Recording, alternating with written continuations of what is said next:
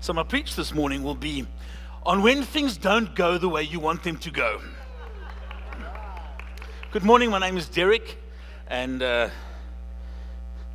we launched our new series this morning out of the book of Ruth. And I'm really excited. It's a beautiful short story. It's rated as the most beautiful short story ever written. Just the amount of detail in it, what it covers, what it addresses, and how it represents the kingdom so beautifully. It's the 8th book in the Old Testament. And what's beautiful is 8 always represents new beginnings. And Ruth is the story of new beginnings.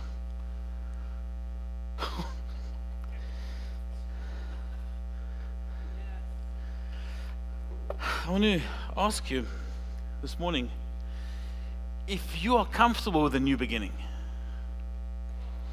Because so often we get stuck in the old ways, the old systems, that the new beginning is more daunting than what we've been stuck with all along. So this morning, as we get started, I want you to keep in mind that when the books in the Bible, the 66, when it's written to us, it's not all parables. It's real stories that happened. And too often we read the historical events, we read it as a parable, as a nice reference. But this is, in the Old Testament, like I said, the 8th book, it is a real story that happened. And it is so significant because it goes from a place of what is quite a mess to something that is exceptionally successful. I'm going to open in prayer and we're going to get going. Heavenly Father, I thank you for what you have prepared, what you have set up, what has been laid out, Lord God, for your children. And I just pray your blessing over us this morning, over me as I speak, and over every hearer of your word. Lord, I pray that nothing that is from me will have any traction, but we want to hear from the throne room of heaven. So we honor our King. We just ask your Holy Spirit to lead us and guide us. Lord, for those that are sitting here this morning that need a new beginning, for those that need a reset, that need a restart, I pray that as I read the story of what you've done before, that it will be like a testimony, a do it again for those that need something of a new start. We honor you, our King. We pray this in the beautiful name of Jesus. Amen. Ruth chapter 1, verse 1. In the days when the judges ruled, there was a famine in the land, and a man of Bethlehem in Judah went to sojourn in the country of Moab, he and his wife and his 2 sons. The name of the man was Elimelech. Great name. If you're pregnant and you've got a boy on the way, that's a good name. It means God is my king. It's safe. And the name of his wife, Naomi, a wonderful name, means this one is sweet. It's a sweetness to her. And the names of his 2 sons were Mahlon and Chilion. These are not such great names. The one's name means dead, and the other one means destruction. So it would be like people who had children during COVID saying, well, this is my son COVID and this is Corona. We're expecting typhoid and syphilis very soon.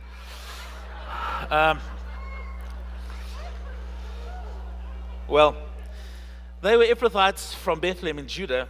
They went into the country of Moab and remained there. But Elimelech, the husband of Naomi, died, and she was left with her 2 sons. This is drama on a Shakespearean level. I'm terrified of what God's going to do in a place called House of Bread. So anything Beth in Scripture, Beth means house of, Bethlehem, house of bread.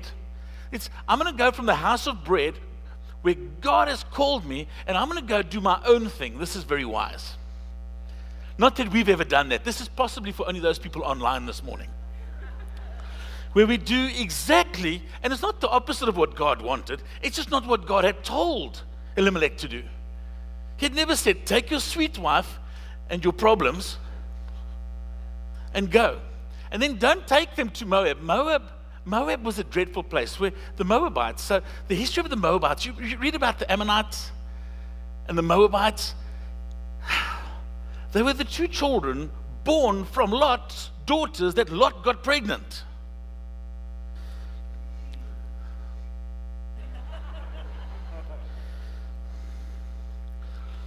So you have the Ammonites and the Moabites that come from it, and this is the problem. When you do what God has not told you to do, it will Moabite you in the butt.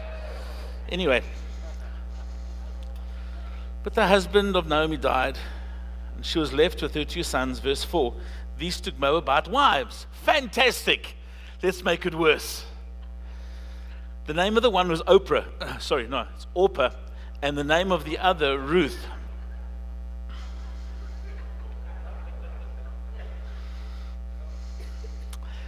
They lived there about 10 years, and both Mahlon and Chilion died. Shock. Imagine doing the funeral for this guy. Today we're going to bury death and sickness. And the woman was left without her sons and her husband. She's sitting now. When a wife lost her husband in those days, that was basically the end. That's why the Bible really calls for the church to look after widows and children. It's the call, because they're the ones that never brought the calamity on themselves.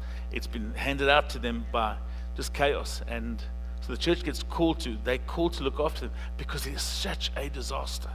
It is such a mess to have this woman that's the 2 wives plus Naomi, the mother, that's been abandoned now, left. No one to take care of them, having run away from their house of bread, and now in this disastrous place of Moab. And so I want to quickly get stuck on this spot for a while, and I want to speak to parents this morning. Where you raise your children is important. Who you let your children hang out with is even more important. You should not be spending time with people that you wouldn't want your children to become. You cannot hang out with people. You cannot have your children exposed to people and then that are dreadful, and then somehow expect them to turn out to be something else. Your children will become who you hang out with.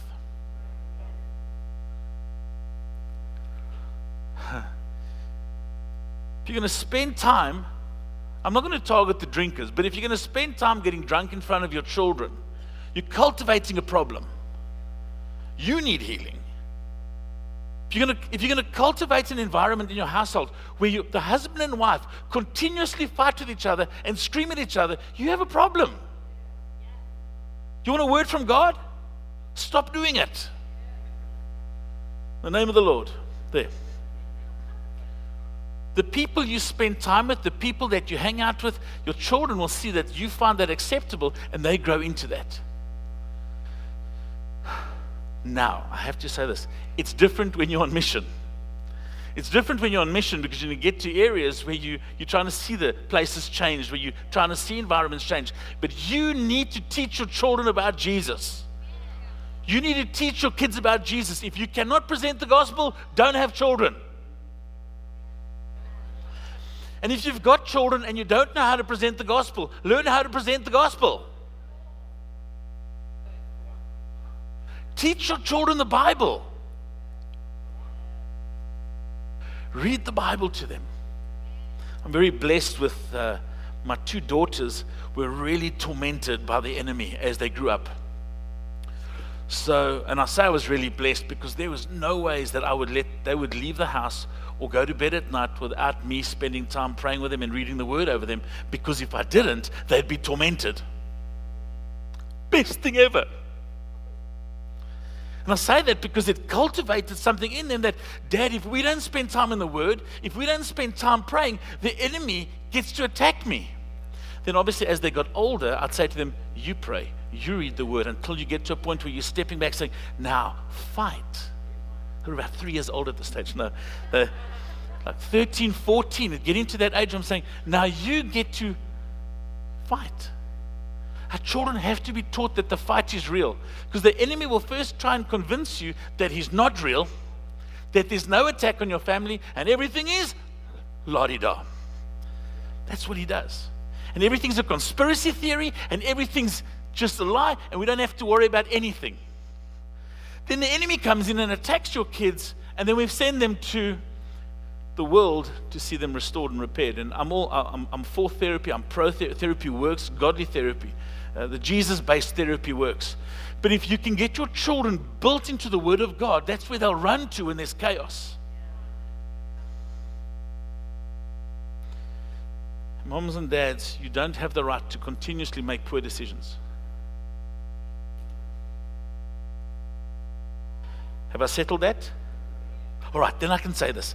However, while there's this ridiculous chaos, Elimelech is dead, Naomi's been widowed, her 2 sons have died, she has no one in her house to take care of her, she's got Orpah and she's got Ruth with her, it's an absolute catastrophe, they are foreigners in a different country, a country that has not embraced them, they are lost, they are broken. But what's incredible is as we go through the story, you'll start realizing God has been plotting something phenomenal. God is plotting. Our chaos does not mean God is not plotting and scheming stuff the whole time. Like, are you saying that God is a schemer? Yes.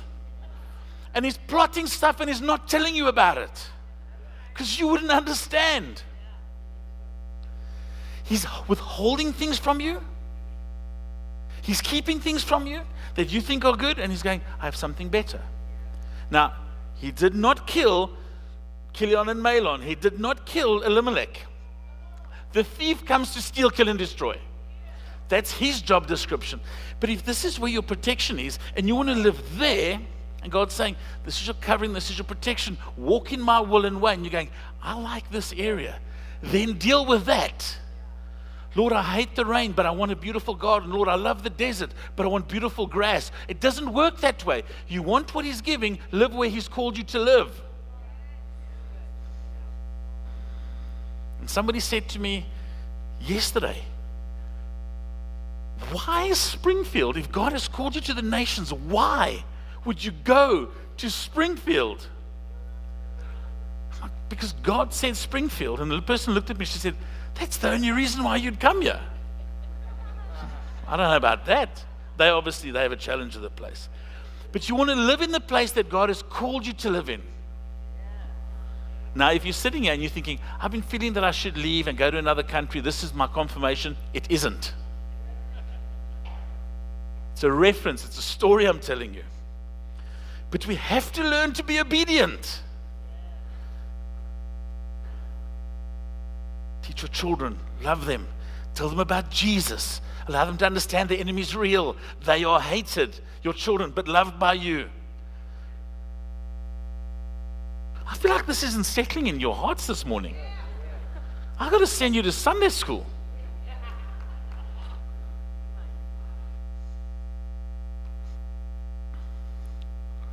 I speak life and prosperity and a long life over your children. May you never have to attend their funerals.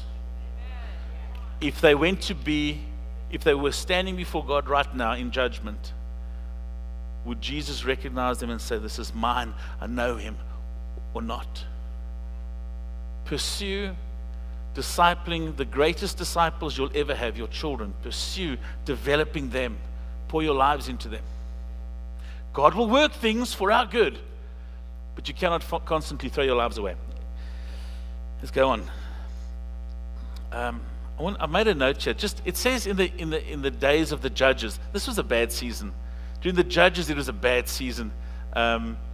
The nation would sin, and then they'd come out of it because they'd be a good leader. Then they'd sin again and go back into chaos. Then God would raise up another judge and bring them out of it. And there was this constant seesawing of going into chaos, then God bringing them out. And so, don't ever say it's getting worse. We have a bad government. I'm from Africa. You don't know what a bad government is yet. You don't, because they had bad government then. But we pray for good leaders. We pray for godly leaders. Thursday night, 6 p.m., we're praying for our leaders. We're going to pray. Thursday night, we're going to pray for the President of the United States. We're going to bring him before God and say, God, Lord, take him out. No. We're going to say, Lord, I'm joking. Lord God, bless him. The favor, your wisdom, your strategy, your mind to rest on him, to bring radical change, Lord. We pray to you for him. Stop moaning at everyone else about the guy. What? He's enthroned on the praises of your Facebook. Yeah. Bible says post without ceasing. Come to a prayer meeting and we trust for breakthrough. Because guess what? You going around and complaining hasn't achieved much, has it? Change your strategy. Let's go. Verse 6, then she arose with her daughters-in-law to return from the country of Moab, for she had heard in the fields of Moab, that's where they used to worship a god named Chemosh, that the Lord had visited his people and given them food. Can we live lives that will have the unsaved go, I want what they have? That it will be said, let's go to their church because there's bread. Let's go to their home because there's peace. Let's spend time with them because there's grace and mercy and favor, and there's something different, that our lives represent that. That people will be drawn to us. People will be drawn to the King through our lives. Never have a ministry where people are drawn to you. It will exhaust you. It will burn you out. Never have a family group. Never have a meeting. Never that draws people to you, that attracts people to you, because you'll have to sustain that. You draw them to Jesus, he'll sustain it, even in your worst seasons. Verse 7, so she set out from the place where she was with her 2 daughters-in-law, and they went on the way to return to the land of Judah. But Naomi said to her 2 daughters-in-law, go, return each of you to her mother's house. May the Lord deal kindly with you, as you have dealt with the dead and with me. The Lord grant that you may find rest, each of you, in the house of her husband. And then she kissed them. They lifted up their voices and they wept. It's this sad moment where the last bit of family is now being broken apart.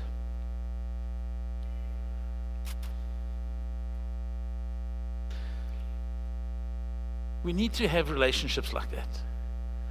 We need to love like that, that the idea of us being broken apart makes us weep. Not just family, but church family. They said to her, no, we will return with you to your people. But Naomi said, turn back, my daughters.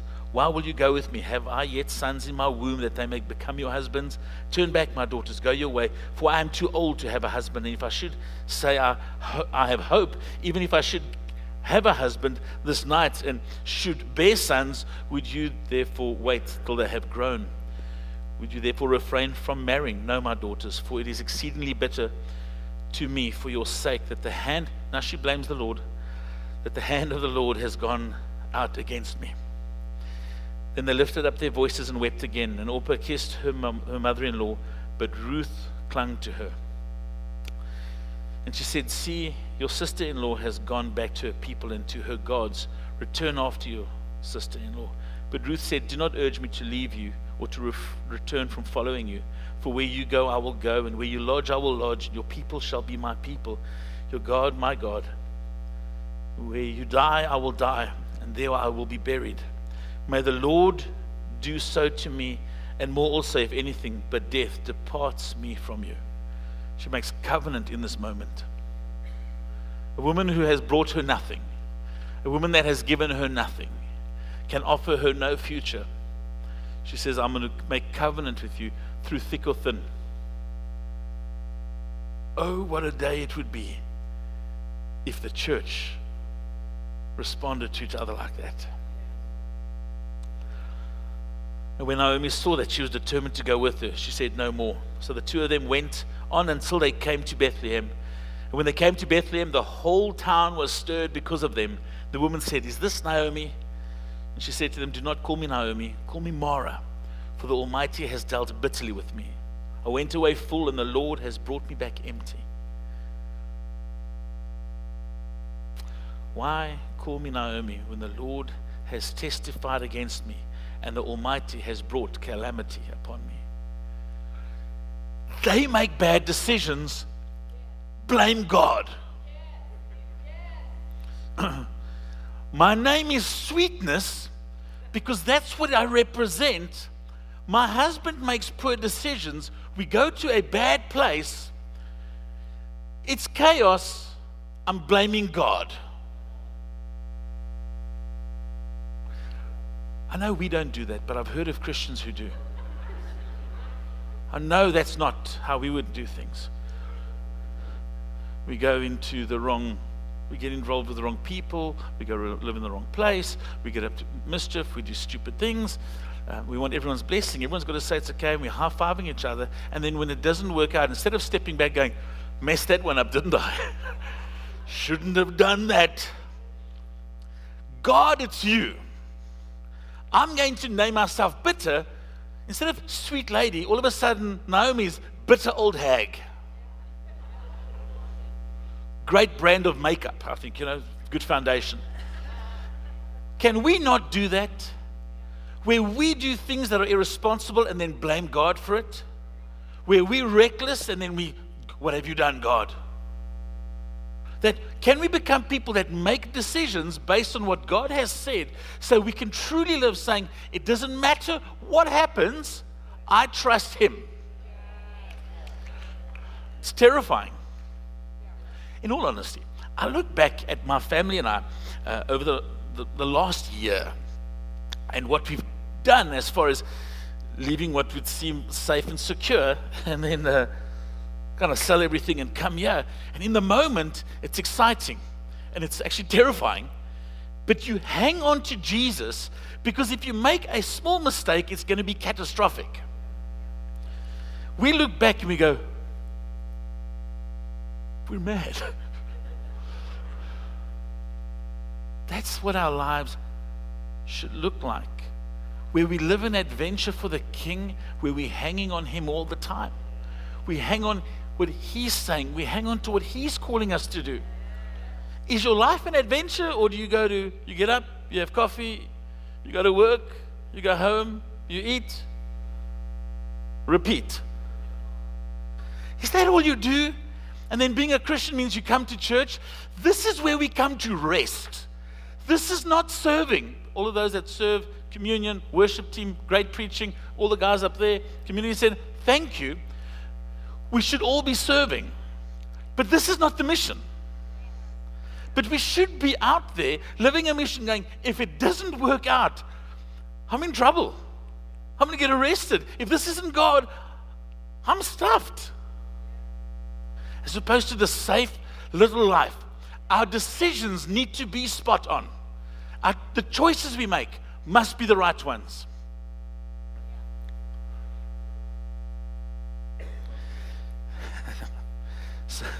So Naomi, verse 22, and so Naomi returned, and Ruth the Moabite, her daughter-in-law, with her, who returned from the country of Moab, and they came to Bethlehem at the beginning of barley harvest. When they left, there was a famine. They go into chaos, they come back, and there's the significance of that statement, and there's a barley harvest, means there's a new season coming. There's a new season where there's going to be food, there's a new season of promise, there's a new season of hope. By the way, Ruth and Boaz, they get together. I'll tell you the story. Read the whole story. It takes 12 minutes. Ruth and Boaz get together. They get married. They have a kid, Obed. Dreadful name. Obed has Jesse. Jesse has David. David is the part of the genealogy of Jesus. So this story ends beautifully when we're willing to actually go back to where God has called us to. We have to return. There's redemption. The series we're calling is Redeeming Ruth. There's redemption if we're willing to return what God has called us to. There's redemption if we're willing to walk in obedience. There's redemption if we're willing to go, it doesn't matter how tough, it doesn't matter how uncomfortable, it doesn't matter what God says, I'll do it. There's a redemption. Not being redeemed to be saved. If you're not born again, you're not redeemed, you're going to hell. That offends me. I do not care. Trust me, hell is way more offensive. You need Jesus. You have to give your life to Jesus. You have to surrender to Him, because you're a sinner and you're depraved and you're nothing without Him. And then He's paid the price for you to receive the gift of salvation. There is no other way. You cannot behave. Now, I know most of you guys are good, but there's some folk watching us online that need to hear this. Are you good at that? But the depravity of man needs the goodness of the Father released through Jesus Christ, so we can receive Him in faith and we are then born again. That's redemption. But there's some of you sitting here this morning that got born again, but you've gone and made a whole lot of silly decisions and a whole lot of silly mistakes, and you need to come back to what God has called you to. Some of you have laid down a call of God on your life, and you've laid it down because, somebody offended me. Well done. That's what people do. So shake it off. There was a cricket this morning, crazy. This big, had Susan terrified. On the table. So she came in and she said, will you move it? I flick it away. This thing disappears. I don't want to do anything because my daughters are there and Susan's watching me. But when I walked away, I'm like, if it's on me. Can we do that with the offense that we're carrying? It got me, but I'm not letting the devil get that of me. Can we just shh? I don't want that. And I still feel it on me. There it is, yeah. We cannot embrace the new season if we're not going to let go of the old season. It's in Philippians 3, it says, letting go of the past, straining forward. It's putting in the effort. I'm letting that go. I'm going to what He's calling me into.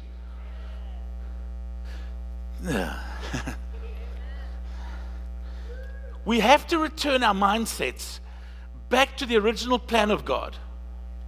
And a lot of you have kind of grown spiritually in this church, and then something happens, something disappoints you, or something challenges us, and we go, perhaps, maybe healing isn't for me. Maybe healing isn't. Maybe it's not really for today. Maybe healing is more. I was watching a guy on YouTube the other day, and healing is more just for, the first century. It was a good video on YouTube. The lighting was great. The sound was good. And I watched this guy. Maybe the Holy Spirit isn't really working through us like He used to, but He's here to comfort us and make us it's a tough season that we're in. America, so many jobs available, almost no unemployment. Gas prices are high. God forbid the fuel price goes higher. But maybe God isn't really wanting to use me. It's just, you see, what happens is we start allowing the stuff to drip feed into us and drip feed into us. And we get to a point, and today's a point we've got to say, I'm going to return to what God has called me to believe once again. Poor decisions, poor things that I've watched, junk that I've read. Coming back. He's a healer. He's in me. He's going to use me. I'm plan A. There is no plan B. I'm not that side. We're the sanctified this morning, guys. Move, Melissa. We need to return, friends. So we're going to spend some time in prayer, but I want to do this with you this morning. I want to give you an 8-test list for decision making. It's 8 tests that you run through for any decision you have to make. It's all in Scripture, and this will allow you to make decent decisions. Can we do it? Lord, help them. Lord, help me. This scriptural test is the first one. Has God already spoken about it in His Word? 2 Timothy 3. All Scripture is breathed out by God and profitable for teaching, for reproof, for correction, and for training in righteousness, that the man of God may be complete, equipped for every good work. If it's done in Scripture, you get to do it. Woohoo, concubines, here we come. No. Righteousness. What God has called us to. Oh, well, God never spoke about electric guitars, but given Kate and Red, we worship Him with stringed instruments. Oh, well, I don't know if I should study IT. God says you must have a job. Get a job. Test number 1. It has to be scripturally based, whatever you're going to do. Test number 2, the secrecy test. Would it bother me if anyone knew that this was my choice?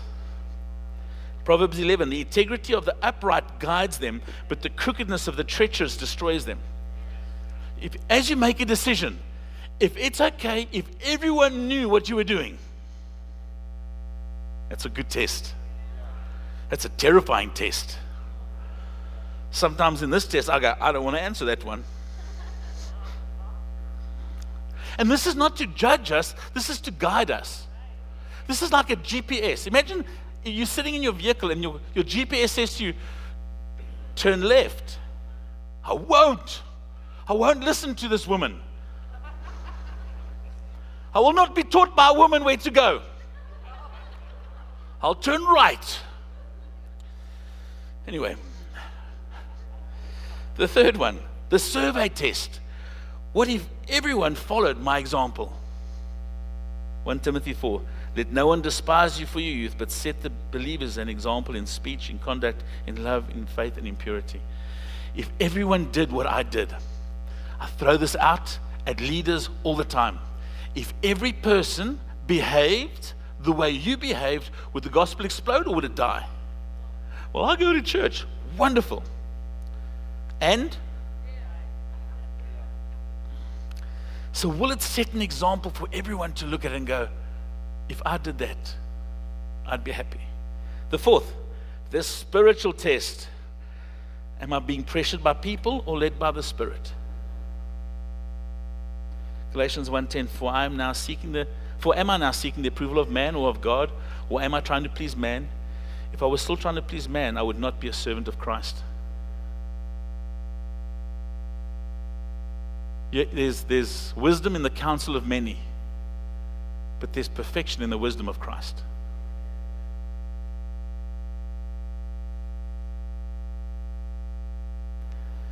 The stumbling test. Could this cause another person to stumble? Romans 14:21. Is it good not to eat meat or drink wine, or do anything that causes your brother to stumble? It is good not to. It's good not to. Not law, but what I'm doing. I would love to be able to have a nice glass of red wine. I love the taste. I love everything about it. I cannot drink. I may not drink. I'm allergic to alcohol. It makes me angry and then I punch people. So I drink, the other person swells up. Craziest thing.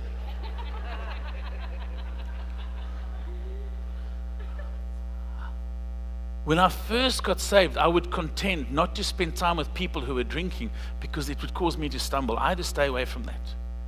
Well, brother, I've got the power of the Holy Spirit. That's great. Let me know how that works out for you. I do not want to do anything either that would cause other people to stumble. Go back to my original statement. What are you teaching your children? Can everything I've said this morning, can it apply to the way you are raising your children? Or do we have one persona in church? Everything's wonderful, brother. Everything's perfect. I'm too stressed. I'm too blessed to be stressed. I'm on fire for the Messiah. And then we get in our car on the way home and we're swearing at our wives and we're hitting our kids and we're cussing everything and we're losing our minds. Our children are being exposed to hypocrites, and it's you. Stop it. Not you. I'm speaking to them online. I need to just get the guys that run that system to type in on the screen. He's kidding. He's talking about everyone in the room. The serenity test, number 6. I've prayed and received peace about this decision. Philippians 4:6 covers this well. Do not be anxious about everything, but in everything, by prayer and supplication with thanksgiving, let your requests be known to God. And the peace of God, which surpasses all understanding, will guard your hearts and your minds in Christ Jesus. Most of us, we're just happy with the serenity test. Oh, I have peace. I'm going to get my way. Of course I'm going to have peace. Oh, I'm going to marry this Muslim girl, but I have peace about it. Yes, because she's hot. So I have peace about it. But the Bible says do not be unequally yoked. Yes, but I'll get her saved. If Jesus hasn't got her saved yet, you're not going to get her saved.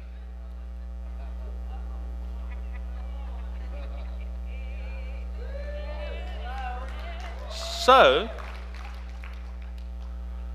the serenity test, it's one of them. It's not all of them. Well, I have peace.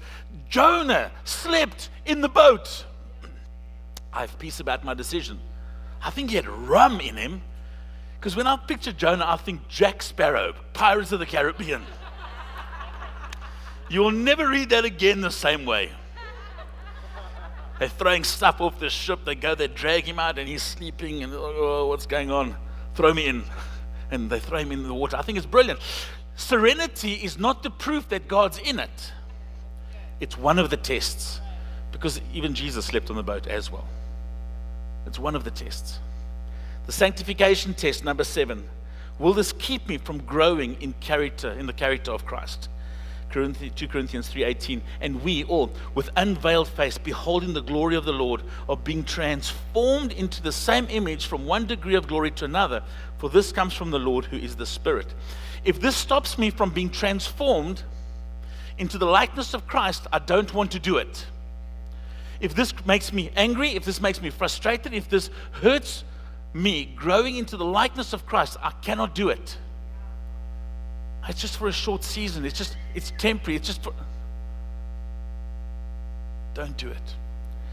And then the last one, the supreme test. The supreme test is this: does this glorify God? So that whether you drink or eat, whatever you do, do all to the glory of God.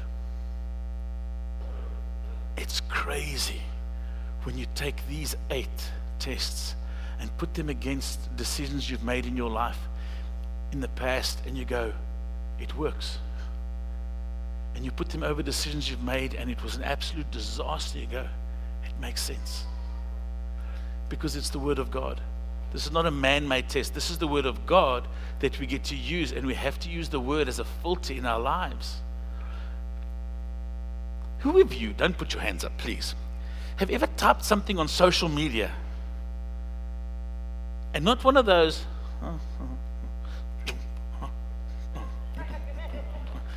and then had something deleted? Okay?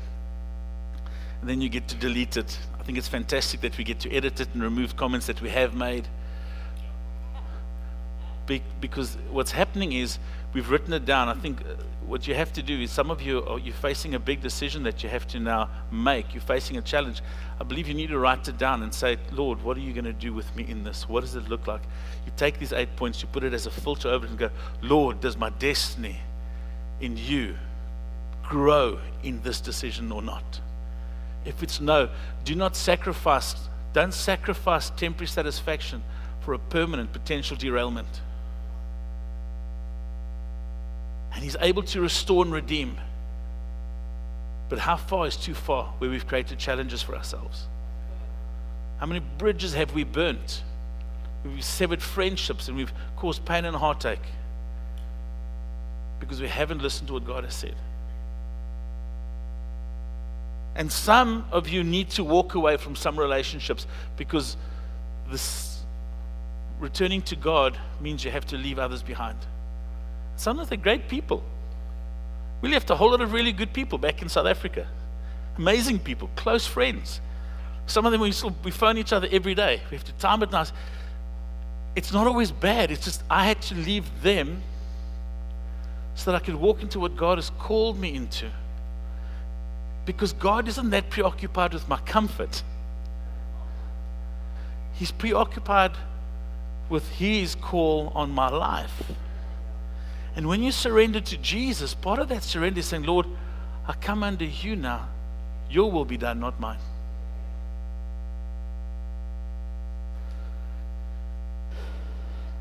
So this morning I want to challenge you. It's time for us to return to some basics.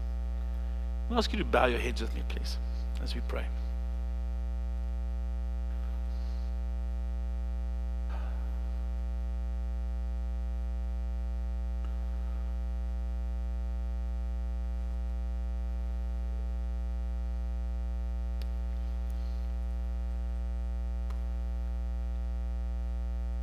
You don't need to respond to this, but I want to speak over your lives this morning that where we have wandered away, we've wandered away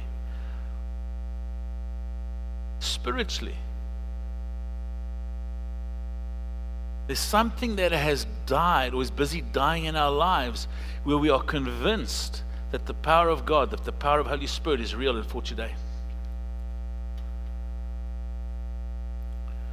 We've stepped away from the faith that we originally had. Something's happened and we've stepped away. Actually, I'm going to ask that you respond because I'm going to pray with you. But with everyone's eyes closed, I don't want this to be an embarrassing factor.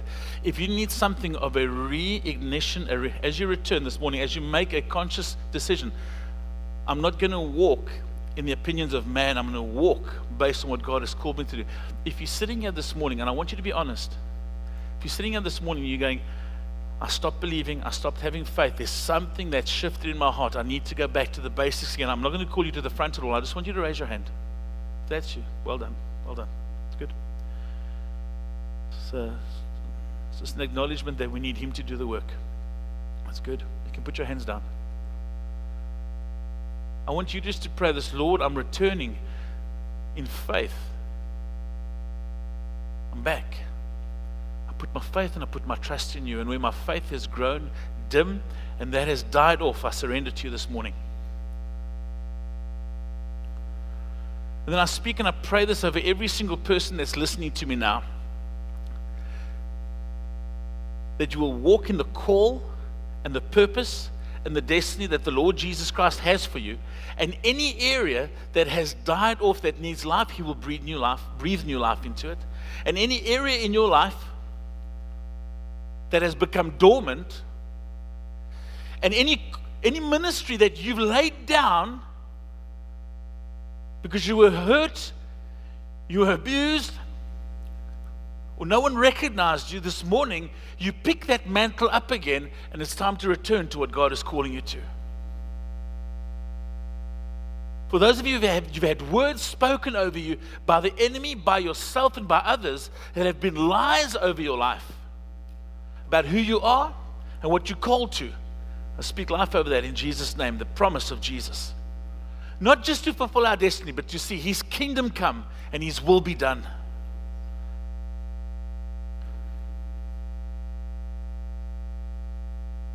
So, Lord God, I pray this over every person here this morning, that we will live lives that represent your kingdom well. We will make decisions based on what you are calling us to do. We will not be reckless, but Lord, we want to live lives that are dangerous and meaningful, because you're trustworthy and you're faithful and you paid the price for us. We pray this in Jesus' name. Can I all have you stand with me, please? The best way to remind ourselves what He's done and what we are called to is we share communion with each other. We do this every Sunday.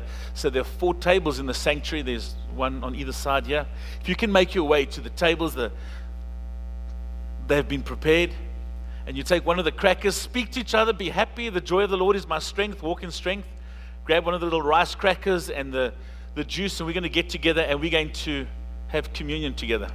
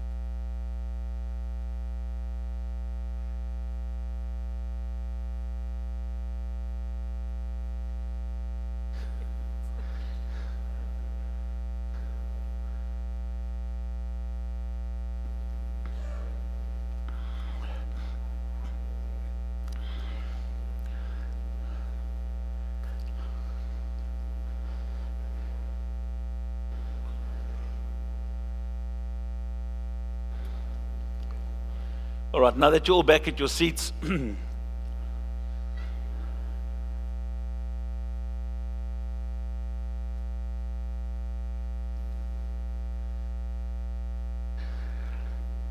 let's make a conscious decision this morning that if we're not facing Jesus 100%, if we are not set on that course, that we'll just shift our dial, we'll just return to what God has called us to.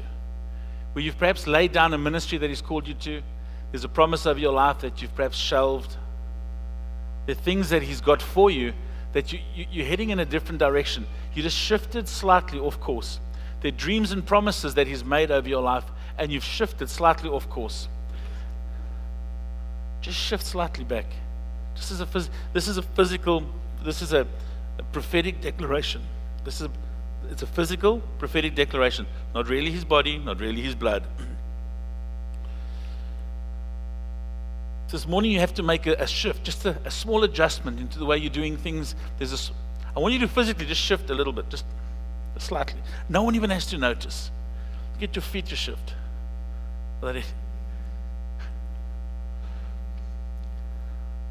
Lord God, we will not run from you, and we will do whatever you've called us to do, and we'll walk in obedience as we have faith in you.